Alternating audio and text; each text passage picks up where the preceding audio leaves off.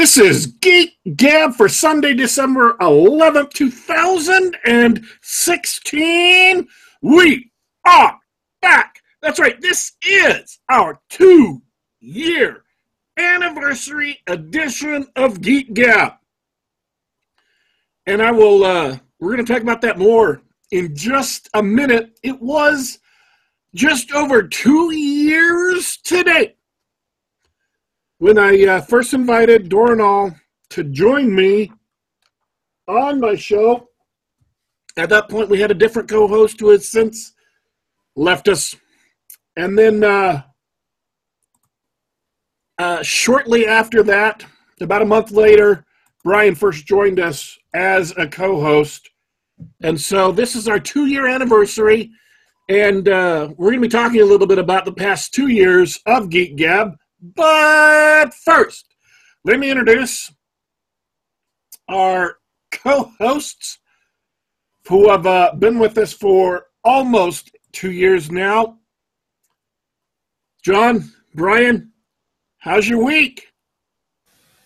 Hey, thanks, Daddy Warpig. My week is good. I'm happy to be here. I can't believe it's been 2 years. It's been I want to say wild ride, but that's a terrible cliche. It's been good, though. It's been good. How about you, Brian? Oh, it has been tremendous. Thanks to you guys again for inviting me on here. I never thought that a simple guest appearance would lead to this, but glad you let me stick around. I want to talk about this because I just think it's neat. This is kind of interesting. I went through and garnered a list of not all, but most of the guests we've had on the Gab over the last 2 years. We have had John C. Wright, the writer. We've had several writers on the show. Larry Correia, Jeff Dunteman, Declan Finn, Sky Hernstrom, P. Alexander, the editor of Kursova Magazine, Nick Cole, Jason Renedy, editor of Sci-Fi Journal. We have also had the Rageaholic as a guest. We have had Adam Baldwin, also known, a well-known Hollywood actor, was on the TV show Chuck and was Jane on Firefly, came on the show one day. So, and then we've had blogger Bradford Walker, several developers, including Pixel Metal, the developers of Seedscape, and writer and Twitch gamer Oliver Campbell. Again, that's not every single guest we've ever had, but that is quite a lot of them. So it's been awesome having all these people, getting a chance to talk to them. Oh, it's been great. So many of them I fondly remember having a chat with. So I don't want to ask which one is your favorite, but because that's not really what I want to know. What I want to know is, which guest would you like to have back on? Actually, I'd like to have just about any of those guys back on. John C. Wright, Larry Correia, Adam Baldwin, just about any of those guys would be cool to come back. We've had a good time. We haven't had any really bad guests, have we? No. Oh, except that guy who was that guy from the Sci-Fi Journal. Who was it? Niemeyer? Yeah. Getting predictable. I never play the big rooms that way, kid. You got to get new material. Oh, all right. Hey, that'll be my New Year's resolution. It's almost the end of the year. We'll be starting. Let's call it season 3 of Geek Gab. I'll work on my material. How about that? And this is the thing. We've talked about a lot of great stuff. We've had a lot of great episodes where we talked about different things. Is there any particular episode that you really enjoyed? I'm going to have to say I particularly enjoyed the Larry Correia episode, even though, thanks to YouTube, I didn't actually get to talk to Larry because you had to interview him through your phones. We've had to do that 2 or 3 times now. Yeah, that was the only thing that stopped me from saying Adam Baldwin was that it was one of those phone interview things. I think the most the most fun I've had on a special guest was Razor Fist. Yeah, for one where I actually got to talk, I have to agree with you. Although this show basically turned into the Rageaholic for an hour, which was fun. I was looking back through the show. Normally we do half an hour, and we're pretty solid about that. And there was an episode early on that was just me and Brian, and we did an entire hour show, which kind of surprised me. I was like, wait a minute. Yeah. That must have been like, because when we very first started out, we were doing hour-long shows. We cut it down to half an hour later. That must have been one of the very last hour-long episodes. I was like, wow, I can't even... It gives me headaches thinking about having to come up with material to talk about for an hour. I think that's the demarcation between Geek Gab seasons 1 and 2. Because I think we were doing hour-long shows and then went on a hiatus for a while. And when we came back, you said, okay, we're limiting this to half an hour. I said, okay. Yeah, that was sort of, if I recall correctly, we sort of came to that consensus where we were just sort of talking about it, and we all sort of said, this hour-long thing, that's a little too long, isn't it? Oh, you're right. You're absolutely right. I forgot that. We went on hiatus between April and September of 2015. And the last show we did in April was an hour-long show, and all the ones before then an hour long. And when we came back, we started doing half-hour shows. I forgot that. That's when that's when it stopped being just sort of a thing that we did it, for fun every week. And we started really thinking about the show as a thing and like what we wanted to do and talk about with it. Trying to make it better for the audience. We have an audience, right? We do. We have a couple people in chat even right now. Hey, everybody. Thanks for joining us. Hello, audience. Which for Sunday afternoon, when I just announced the show about an hour ago, is pretty big. Here's the thing, though. The one thing I would like to do that I still have not managed to find a way of doing because of Google Plays or whatever the Google thing we do it through is theme music. I would like a theme song. Oh, yeah. Is that something we can't do over Google Hangouts? Is that why? I can't figure out a way to pipe the music in and play it and then turn it off. Other than playing it out loud and trying to capture it on my microphone like we were doing with the phone.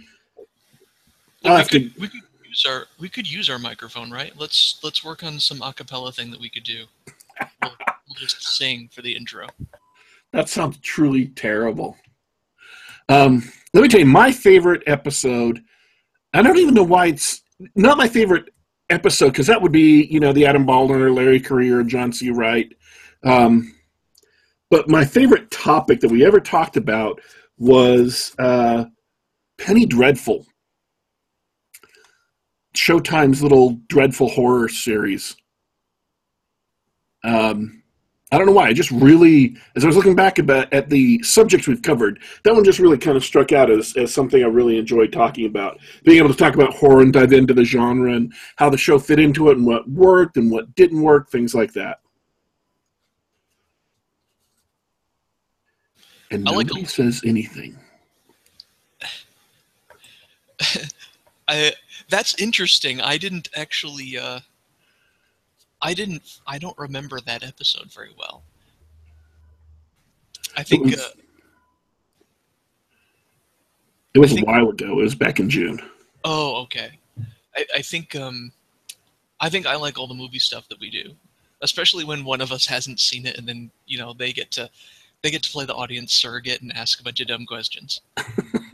Well, I did enjoy the Penny Dreadful episode. I think Daddy Warpig made a lot of great points about horror, but I tend to enjoy the gaming-related episodes where we will just talk about Dornall's game, or Daddy Warpig will talk about his pet peeves in gaming. I'll talk about how I've tortured my players. It's good times. Oh yeah, I got another one of those rants saved up for whenever we need to talk about gaming. And I just started playing in a 5th edition D&D campaign. So I've had 2 sessions so far. So at some point near in the future, I will have my own comments about playing, so I can finally participate in more than just a in more than just a theoretical fashion. All right. So let me ask you a question. I had no idea we'd still be doing this 2 years later. It's not a complaint. It's just kind of like, we've been doing this for 2 whole years. Is there anything we haven't done that you think we ought to do?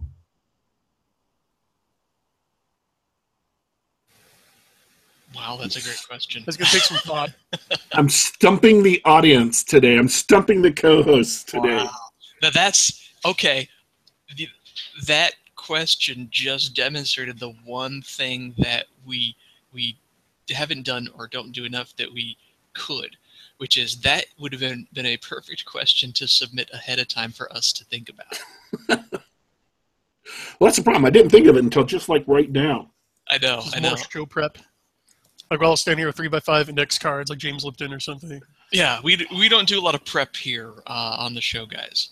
Well, let me talk to you about why I think that is, because from my perspective, this is sort of an extension of something that Daddy Warpig and I do, or he used to do before we got involved in this. As most of you know, we're good friends from way back when I lived in his neck of the woods, and since I moved away, I'll occasionally have a phone call with him, as friends might do, and it's usually me and my wife. We'd call him up, see how he's doing, and then we'd end up talking, pop culture stuff, geek stuff, like that. So when Daddy Warpig said, "Hey, I'm going to do this broadcast. Would you like to come on and talk about this stuff with me?" To my mind, this was just an extension of one of those conversations, right? So from my perspective, we're just hanging out and chatting about geek stuff, which is the show, right? So that's why I think we don't have any preparation or anything like that, because it's just like that. It's just like calling up a couple of friends and having a gab. That approach does have its weaknesses, I'll admit. It has its weaknesses in that it can be rambling, lose track of different points, whatever. But at the same time, I find that I come up with better stuff off the fly than I tend to do if I write it down earlier. I end up throwing out all the stuff I wrote down anyway. Good under pressure. Yeah, I don't know why. I'm better under pressure than I am. There are strategists who draw intricate, perfect plans and then implement them. Then there are tacticians who walk into a room and take a read of the room and just improv. And I think we are all more the latter, I think. It works that way with my gaming, too. When I was a game master, I would plan a couple of sessions of stuff, and then, like, the very next session, I'd have to throw it all away because whatever I came up with was more interesting than what I had planned to do, so... And that's what killed me when I started to Dungeon Master, because you and the other great Dungeon Masters, game masters that I've played with, no matter the system, have had that style, where they've got this core thing they want to tell, and then everything else is off the cuff, and that was a huge pitfall for me because I can't game that way, and it was just a revelation for me to realize that I needed to do a more traditional old school style of game where I sit back and I run the system and let the players drive the things that were going on. That's the kind of thing I've always wanted to do as a game master. It's just never quite worked out for me, is have a world set up that the players could go out and just interact with and go, and not provide strong hooks for them. It tends not to work out for me. My games tend to run better if I provide a strong hook and then let the players go, to give them that initial direction and then let them run with it. Yeah, it can be hard to implement just the pure sandbox-style world unless you're with a group that you've been gaming with for like a decade or more and you know all their quirks. You can almost anticipate what they're going to do before they do it, and you know that if you just put this widget in the corner, they'll be drawn to it. Well, I don't know. I don't think there's anything else I really wanted to that was basically everything I wanted to cover on the retrospective portion. It's exciting to me that we're doing this for 2 years. It's exciting to me that we're still improving. We haven't plateaued as far as the quality of the show goes. We're still trying to get better at doing the show and practice doing the show. And for something that's pretty much casual, that we're not making money on, we're not doing professionally, we don't have ads or anything, whatever. YouTube might have ads, but we don't see any dime from that. It makes me happy that we're doing better every week, or just about every week. There are the rare occasions when I cringe at listening to a show later, but for the most part, yeah, we're getting better and better, and that makes me happy. So, and we're attracting some new faces in the chat, like Yakov Merkin, who is watching right now. He's also an author, has a book coming out soon, I understand. So, well, if he wants to come on the show, by all means. Yeah, dude, just DM me on Twitter.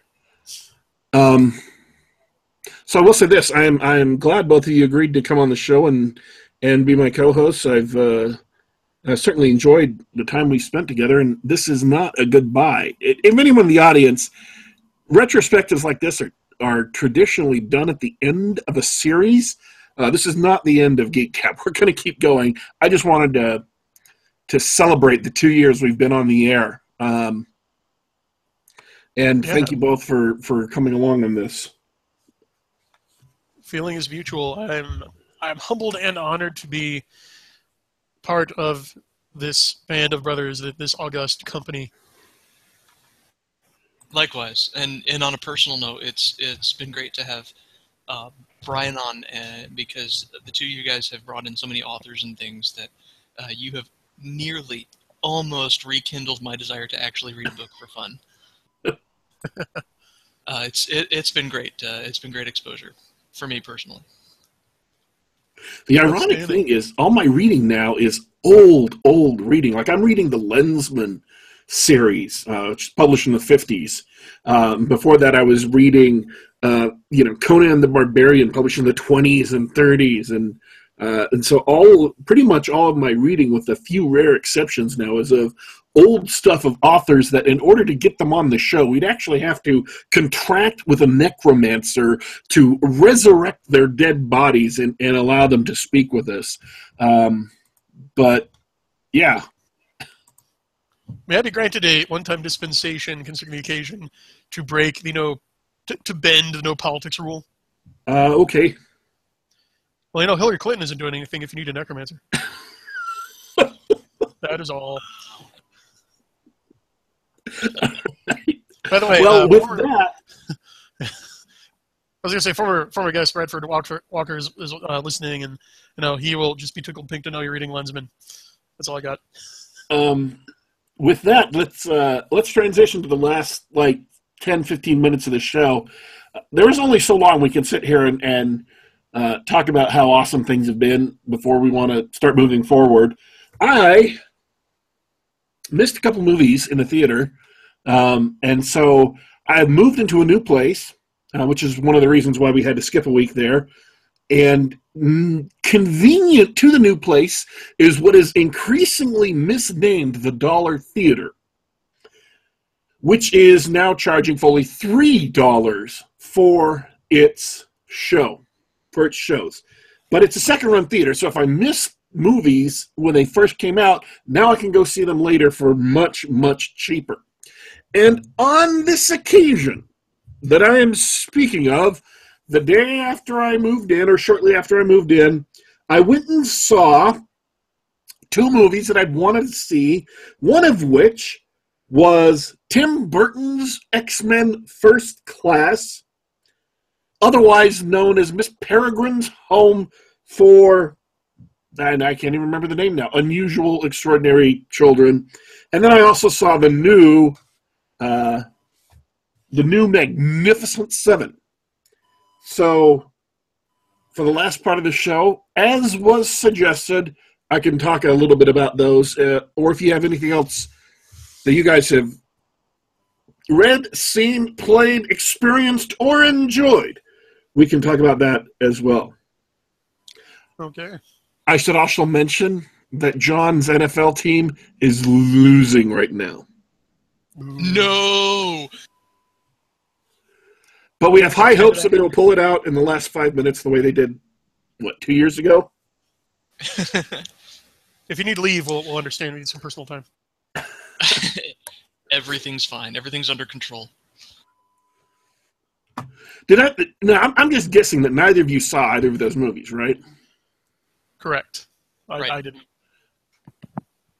And this was an instance in which I mentioned them. I didn't mention we were going to talk about it on the show, but at least I did mention them, so there was the opportunity of going and seeing them.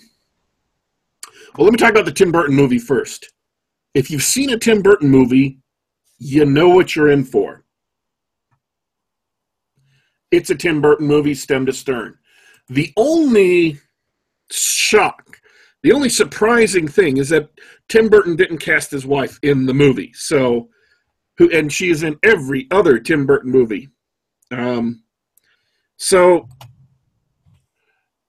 I wish I could say a whole lot more about it. It wasn't a bad movie, but it was definitely a Tim Burton movie. It was gothic. It was dark. It was, it was exactly what you would expect based on the trailers. This is an instance in which the trailer to the movie lets you know, and it didn't give away major plot points, but it did let you know exactly what the movie was going to be. If you saw the trailer, you would go to the movie and have absolutely your expectations were fulfilled. So on that level, it was very, very, very, very satisfying. It does not have Helena Bonham Carter in it. It doesn't have Johnny Depp in it. But other than that, it is exactly what you would expect from a Tim Burton movie. So Tim Burton's career is one of those Hollywood tragedies, because here's this guy. He definitely has talent. He's got a very intense personal vision, and he makes a Hollywood blockbuster. He makes Batman. Then basically gets carte blanche to make whatever he wants. Turns it a very deeply personal project, Edward Scissorhands, and it does better than anyone expected. But then it was with Big Fish, I believe is the name of the movie. It was his most intensely personal. He even said he was working through some issues with his father after his father's passing, and it bombed. And after that, it seemed to just break him, kind of. So he's just been like, okay, I'm now going to stop innovating. I will just churn out Tim Burton movies for the rest of my career. And I think Tim Burton's a guy who could definitely benefit from a change of pace. Like some guys on one podcast I listened to recommended that he should go into television. Just do like a Showtime or HBO or even like AMC. Well, do David a mini Lynch did series that. or something. Exactly. Yeah, it's revitalized more than one career.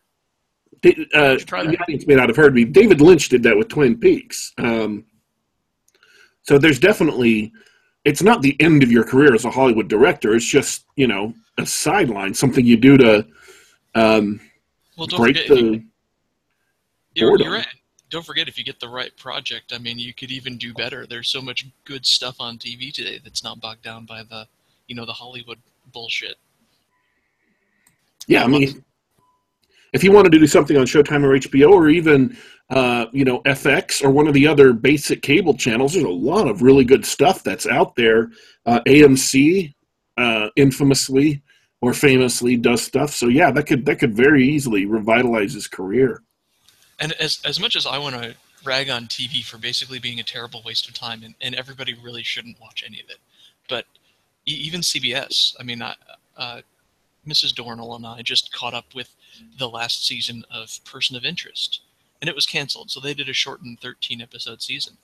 But it was a great, cyberpunk dystopian future show, and it was a nice, satisfying ending. That was on CBS, guys. Your NCIS network. Yeah, for Person of Interest was great. I keep meaning to watch that. But speaking of what Daddy Warpig said, so Is there any truth to the rumor that Twin Peaks is coming back? Yes, it's in production right now. It's coming to Showtime next year. In 2017 sometime. Is Lynch still in charge? Yes.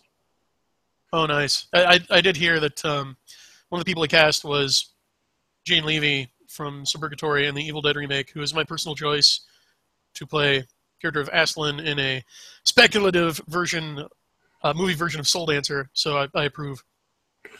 Yeah, I'm actually looking really forward to it. I'm a Twin Peaks fan. I didn't see Twin Peaks when it was first on the air. I caught it like 9 years later, when my friend got back his copy of the VHS tapes. He had the full box set that he can't ever watch because he had to keep on loaning them to different friends. He finally got it back, and I watched the entire series in a week. And I was upset. Once I watched the entire series, I was upset. I'm like, it's a tragedy this got taken off the air. I mean, I can see why. It isn't a big people-pleasing show, so it may not be something that's suited for network television at that point in time or even today, but definitely would be, just that original series would be great on basic cable or even HBO or Showtime. So I'm hoping that the Showtime Twin Peaks series is as good. So, all right, Magnificent Seven. Naming the Magnificent Seven just puts a lot of weight on the movie because it is actually a really excellent Western. It's a really good Western. It's a modern Western, and I enjoyed it on that level. If you just take away the Magnificent Seven name and don't compare it to the first movie, don't expect it to be the first movie, then it's a perfectly enjoyable show. Really, really good. It doesn't get obnoxious and preachy. I've got a big sheaf of notes over there that I took during it that I haven't even begun to refer to, but I enjoyed it thoroughly. It was well worth the $3 I spent to go see it. That's really surprising to hear, and I'm glad because I caught the trailers and the whole casting of it made it seem like it was going to be just a cheesy cash grab, and so that's why I passed on it. They do the like United Colors of Benetton casting where they have one Mexican guy and an African American gentleman and an Indian and a drunk Irishman, yeah, and so on and so forth. But none of those characters are superfluously diverse. They all actually have meaning within the movie. Their role, their identity as a character actually has some impact on the story, and so it's not just done to fall into the diverse quota. The writer of it, and the director of the movie, by the way, is Antoine Fuqua, who directed Training Day and several of the movies, who is actually a really skilled director. He's done some movies that have not done as well at the box office, but were nonetheless very skillfully made movies, and he can make a great movie, and this is a good movie. I was expecting it to be much worse. I was expecting it to be a travesty, a painful travesty, and it was not a painful travesty. So I was very, very happy about that. That's a pleasant surprise. It is. It was actually a very, very pleasant surprise. I enjoyed it a lot. And of course, Chris Pratt is a genius in it, because if you let Chris Pratt be Chris Pratt, play one of those characters, apparently he's a really, really good action star who could turn in a fun and funny performance. I'll watch Star-Lord in a Western. Why not? He's halfway there already. And I want to contrast that with last night's debacle. I watched Ghostbusters last night. The new Ghostbusters. Oh, my God. Oh, I'm sorry. Here's the thing. It's not the worst movie I've ever seen. I've seen way worse movies than this. Worse acted movies, worse directed movies. It obviously has a high budget, and they spent a ton of money on this thing. And I'm just saying I could tell that from watching it, not just from reading news stories. But the primary crime of the movie, the greatest sin it had, it just wasn't funny. There was one line in the entire movie that I kind of chuckled at, but the rest of the movie just wasn't funny. And all of the problems people have said about the movie are true. Every single male character is either an idiot or evil. That's absolutely true. There was a stupid long running gag about the wontons in the soup that didn't need to be there. That's absolutely true. All of the cameos by the original cast were kind of insulting and tacked on. That's absolutely true. But the biggest sin is it just wasn't funny. It didn't even smile. That is unforgivable for comedy. I mean, they had to know they were playing with fire to try to take a comedy, which, ask anybody in Hollywood, comedy is the hardest genre to get right. You know, ask previous Geek Gab guest Nick Cole, and you're going to try to just shoehorn dreary, tired, PC scolding into a comedy and still hope it turns out okay. That's juggling a lot of chainsaws right there. Yeah. So it's not like it was... I mean, it's tragic and insulting at the same time. It's tragic that it was a comedy, that they wasted a lot of good material. Here's the thing, too. The actual plot of the movie, like the mechanics of the movie, could have made a great Ghostbusters 3 with the original cast. They have a villain who has devices that he can plant, and it causes a bunch of problems in the astral plane or ethereal plane that summons a terrible ghost, and they have to go and eventually stop this villain from his evil plan. And it falls apart in the third act, but up until that point, it could have been the backbone for a great Ghostbusters 3. Because that's a good setup.